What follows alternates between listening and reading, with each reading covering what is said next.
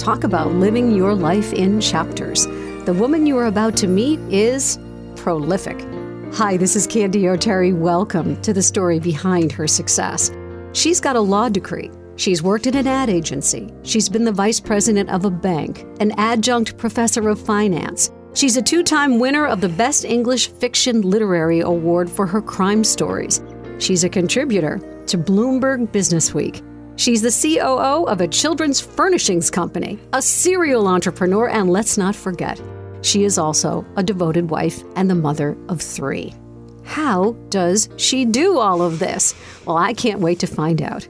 Her name is Connie Johnson Hambley, and this is her story. Connie, welcome to the show. Thank you so much for having me. And a huge shout out to our friend Maggie Van Galen for connecting us to one another. Absolutely. I love Maggie. We've been in writers groups together, and I really do appreciate her connecting me with you. Well, you are clearly someone who was born with many gifts and talents, as my introduction reflects. But if you had to pick just one, what's your favorite? One thing I've always brought to whatever career that I've had is I've able to hear what isn't being said and know that that is just as important as what is being said. Almost like the story between the lines. The story behind her success, too. You grew up on a dairy farm in upstate New York. Pretty idyllic. Describe the farm. Paint us a picture. Well, the farm at its largest was about 400 acres of breathtakingly beautiful land just north of New York City, within commuting distance to New York. One thing that separated our farm out was that we grew our own hay and corn and feed and fed it to our own cows and milked them, and then that milk was brought into the dairy where it was processed. And for over 50 years, we did home delivery of milk. You know, the dairyman dropping off your milk at the milk box. Yeah, that's exactly right, the insulated milk box. And it was in my backyard. And I deeply appreciated the freedom I had to go out my back door and roam. Farming is hard work. Yes. Sun up to sundown. Mm-hmm. Were you expected to lend a hand? And tell us what the chores were that you did. Well, my family did have a lot of help. So I didn't have to get in there with the cows, per se, and milk them.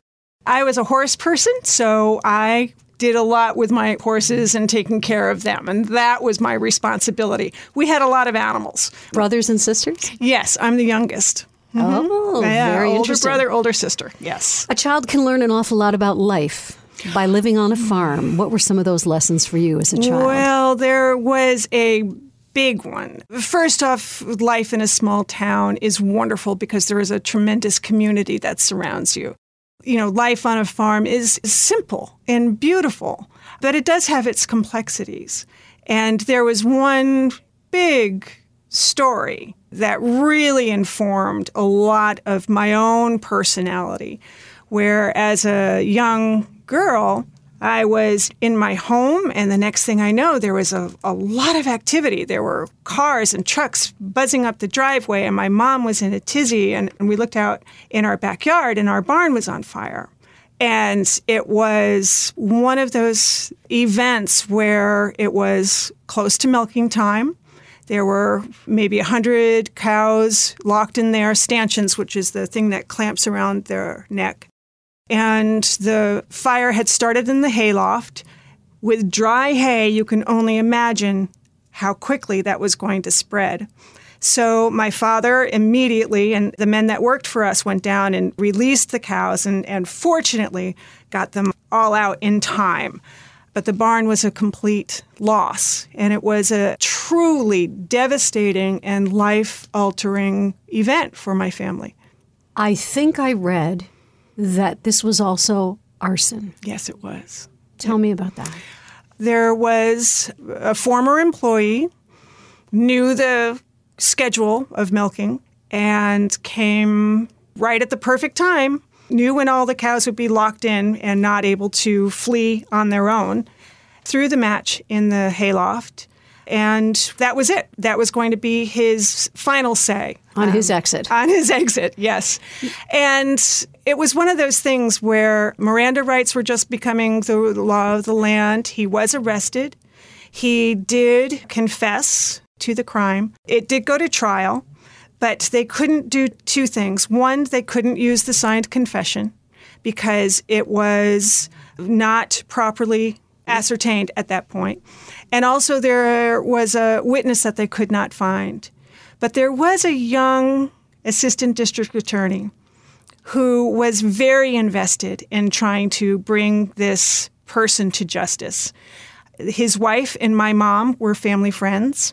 And that young district attorney really did everything in his power to try to bring justice to this. And he was, in my mind's eye, I remember him being very tall, lanky guy, dark hair, big bushy mustache. And a lot of your listeners might know this name, and his name was G. Gordon Liddy. But at the time, he was just a passionate a young DA. Do-gooder for justice, and he was an assistant district attorney in the Poughkeepsie office. When you tell the story, it's almost like a curtain came down. It was a part of your life that you will never forget and are changed by forever. Kudos to my mom and dad who really kept the drama of this away from the kids. But there was a chilling effect. A mantra came into my life, which is bad things happen to good people. And bad people can look wonderful, and they can do reprehensible things. And also, the man who torched our barn was a father and a husband. So he was loved and loved others. But he was still able to do something reprehensible because he was motivated by hurt or hate or entitlement or something. And that was something that truly infuses a lot of my writing, where you think you know this person, and instead you find something very, very different. But one thing that was very compelling about this man was years later, there was a knock on the back door, and my mom answered the door, and he said, "Don't you recognize me? I'm the man who burned down your daddy's barn." In that moment, I give my mom a lot of credit because she, and from her faith and from her heart, found the power to forgive rather than grabbing a rifle. And I give her a lot of credit. When you were growing up, who was your role model? I had so many people around me that I admired, but I really was surrounded by very independent and strong-minded women. My grandmother, who was born in Ireland and came across the pond, became a nanny in town. She left her family behind to forge a new life. Married my grandfather, who started the dairy and worked that up from nothing into something. And my mom, too, college educated, independent career, entrepreneurial sparks in her always. So I was always surrounded by women who were able to forge a path. Let's talk a little bit about your college experience. Where did you go to college? And what was your major? And at that time, Connie, did you have a clear idea of who you wanted to be? I went to Manhattanville College in Purchase, New York, with a major in political science and philosophy. And I knew then that I absolutely wanted to go into law. When I was in high school, I was actually dabbling as a fashion model in New York City, and that is all very surface. And I knew I wanted more substance. There was more to me than that. And I felt very strongly that by having a doctorate in law, whether I used it to practice law or not, that it was going to be something that was always going to be mine. Forgive me if I get some of your career chapters out of order, but you were a general partner at an ad agency. Mm-hmm. You wrote for Bloomberg Business Week. You've worked at Fidelity. You've been the vice president of a bank. How did these very different environments shape the woman you are today? I think that in each one of those careers, I was thrown into something that was very different, but I was able to find something inside myself that was strong. And if I stayed true to that strong thing inside of me and was able to project it clearly, I knew that everything was going to be okay. And that's especially true in advertising or marketing, where you have that little tuning fork in your head that's different than everybody else's. And if you stay true to that, it's a vision, it's a motivation, and you can move forward. I think that looking at all of the different things that I've done, there's an itch I wanted to scratch, something new. You've had lots of itches. I had lots of itches. But I always wanted to try something, and I always wanted to put myself in situations where I was a little breathless about if I could. Can I really do this? Can I really succeed at this? And, sometimes you just have to take a leap. You were writing for businessweek.com, and you had to do some research on a new therapy. Mm-hmm. Was that almost like an aha moment for you? It was, because I learned I could talk nerd, that I could interview these incredibly brilliant scientists who wanted to tell me the inner workings of cells and their angiogenesis therapies. And I knew that I had to take that and translate that into what my readers wanted to know. So that was something that I learned that I could do. And it was also something I very clearly learned when I was in law school. Because law, as you know, it's all words. It's shading the language. And what's in my head is very important. But what is more important is if I get my ideas, my words into your head. And I do that by the power of the written word. Everyone says, oh, did you get your MFA? Did you learn how to write? And I was like, no, law school was my writing boot camp, because it didn't matter what was in my head. What mattered, what was on the written page. And that, to me, is the power of shaping and shading and the power of persuasion. I was just about to use that word. Is it persuasion? Mm-hmm. It is persuasion. And it's persuasion. So I write fiction. I have 3 fiction novels out, but also I have a very strong journalistic vibe in my nonfiction writing. So that power of persuasion is always tamed by accuracy. And it's either accuracy in the journalist aspect, or it's accuracy in playing fair with my readers as I spin a crime and mystery tale. A very good friend of mine says, no knowledge is ever wasted. Here you are writing suspense thrillers, crime thrillers. And I have to think that maybe that arsonist barn fire was also way in the back of your mind. I'm going to write crime stories. It is. Well, my first novel has a very detailed scene about a barn fire. And I learned a lot. You were right. You inhale a lot of information, and the writer's brain is a junk drawer, and then you reach into your brain and you exhale out a story. Do you borrow characters from friends, acquaintances? Like, when am I going to be in your book? I've been known to put people in my book specifically to harm them. The writer's adage, especially crime writer, is be nice to me or I'll put you in my novel and kill you. But it's all fun. My characters are 99% of the time just a composite of all of these different aspects. That's what makes it fun. I always like to ask about the discipline for your writing. How disciplined are you? Do you look at it as a job? I'm going to sit down and this is my job today to write? When I'm really into writing, I park my butt in that chair and I don't get up until I've put down 1,000 fresh words. And it could be that I started off the day taking out 800 words of the manuscript. So I use that 1,000 words, new words a day as my benchmark.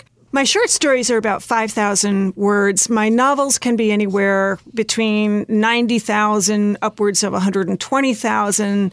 So you can imagine that if you're trying to do a fresh 1,000 words a day, that it can take you a while. And that's just the raw clump of clay down on the wheel. And then comes all the revisions and everything else after that. Well, speaking of the revisions and what was once a clump of clay and is now a book in your hands, how did that feel the first time you ever held a book that you wrote? Oh, I cried.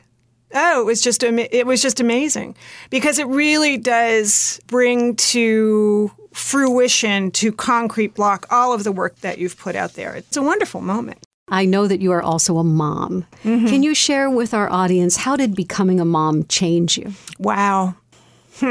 There's a book called Mompreneurs Online, and I was featured in that book for this exact reason, which is how can you balance all of these things? Oh, there's no such thing as balance. All of those, right. There's no such thing as balance. I have one son who's a lobsterman out of Gloucester. Who would have thought? That was a new one by me, and I'm so proud of him. The joy he has working every day is so evident. He loves it. My daughter works with autistic children, and she's challenged by that and informed by that and is truly giving, just a generous soul. And another son just finished a 9,000-mile biking and hiking trek across the country. He finished a through hike on the Appalachian Trail, came back after 1 year of this incredible adventure, and within a month, he is back at his old company, and as we speak, he's in Madrid with a new career. So talk about living your best life. 3 very different kids. I look at them in absolute amazement and encourage them, whatever they want, to go forth and conquer. Well, they have an appetite for adventure, and the apple didn't fall far from the tree because research shows that you have ridden horseback through the jungles of Central America. You've walked the Great Wall of China. You've gone barefoot through the Mayan ruins. What is your theory, Connie, on taking chances? You just have to do it. I think it's a calculated risk.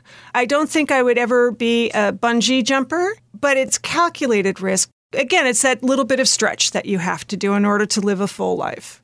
And also, I kissed the Blarney Stone, so maybe that has something too. There's magic in that, There's right? magic in that, yes. What are you most proud of? Because this is an incredibly large body of work. Your stories are winning awards all over the place. You are really making it happen. Well, I appreciate that perspective, and perhaps you know that sometimes women don't always feel that.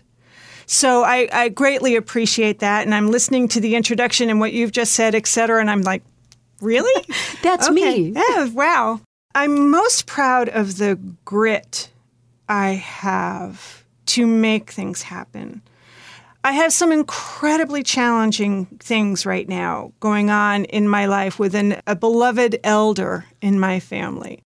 And it's the ability to, again, hear beyond what's being said, to see the breadth and depth of what's really going on. And I am very proud of the grit I have and the integrity to which I bring situations, that I will become and am becoming a very strong advocate for elder justice. And when it comes to elder issues, there's a tremendous spectrum out there. My background in law has taught me that the legislative process to make the laws runs very slowly. Once the laws are on the books, adjudicating those laws, prosecuting under those laws, moves very slowly. My focus is on the financial exploitation of elders because I have witnessed what happens. Are you going to write a book about this? I am writing one now. Sadly, it's a memoir about my own personal story, witnessing this financial exploitation. When I started to write this, it was very much about what was happening to that person. But then I realized, because I was so close, that it was really happening to me and inside my family. And I needed to change the lens and really show my knickers when I'm writing this and really explore what this has done to me and the decisions that I'm making and the actions that I'm not taking. And to show how devilishly complex this crime is. So I encourage your listeners out there to find me on my website, ConnieJohnsonHambley.com. There's a contact form on my website. Reach out to me. I want to hear your story. Speaking of stories, and speaking of people who've been an influence in your life, has there been one person in particular who always believed in you? My mom has always been my greatest supporter, always believed in me, and also my husband, too. Those two people give me strength in their confidence in me. What's the best piece of advice you've ever received? And can you pass that along to our listeners today? If I have to narrow it down, this is something, act presidential, because we've heard this in pop psychology. You inhale, you expand your chest, you put your hands on your hips, and you fill your space. And acting presidential, what that does to the people around you is they look at you and they say, she's got it. She's got it. We're good here. Right now, in this chapter in your incredibly full and successful life, how do you measure success? Success is internal. Success is not accoutrements around you at all.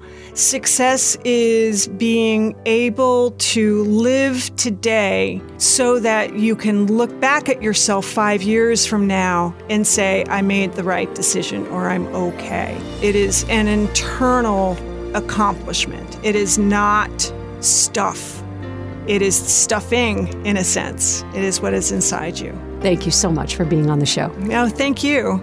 And that's the story behind her success for this week. My thanks to Connie Johnson Hambley for sharing her incredible story with us. Check out her website, Connie Johnson Hambley, and I'll spell it HAMBLEY.com.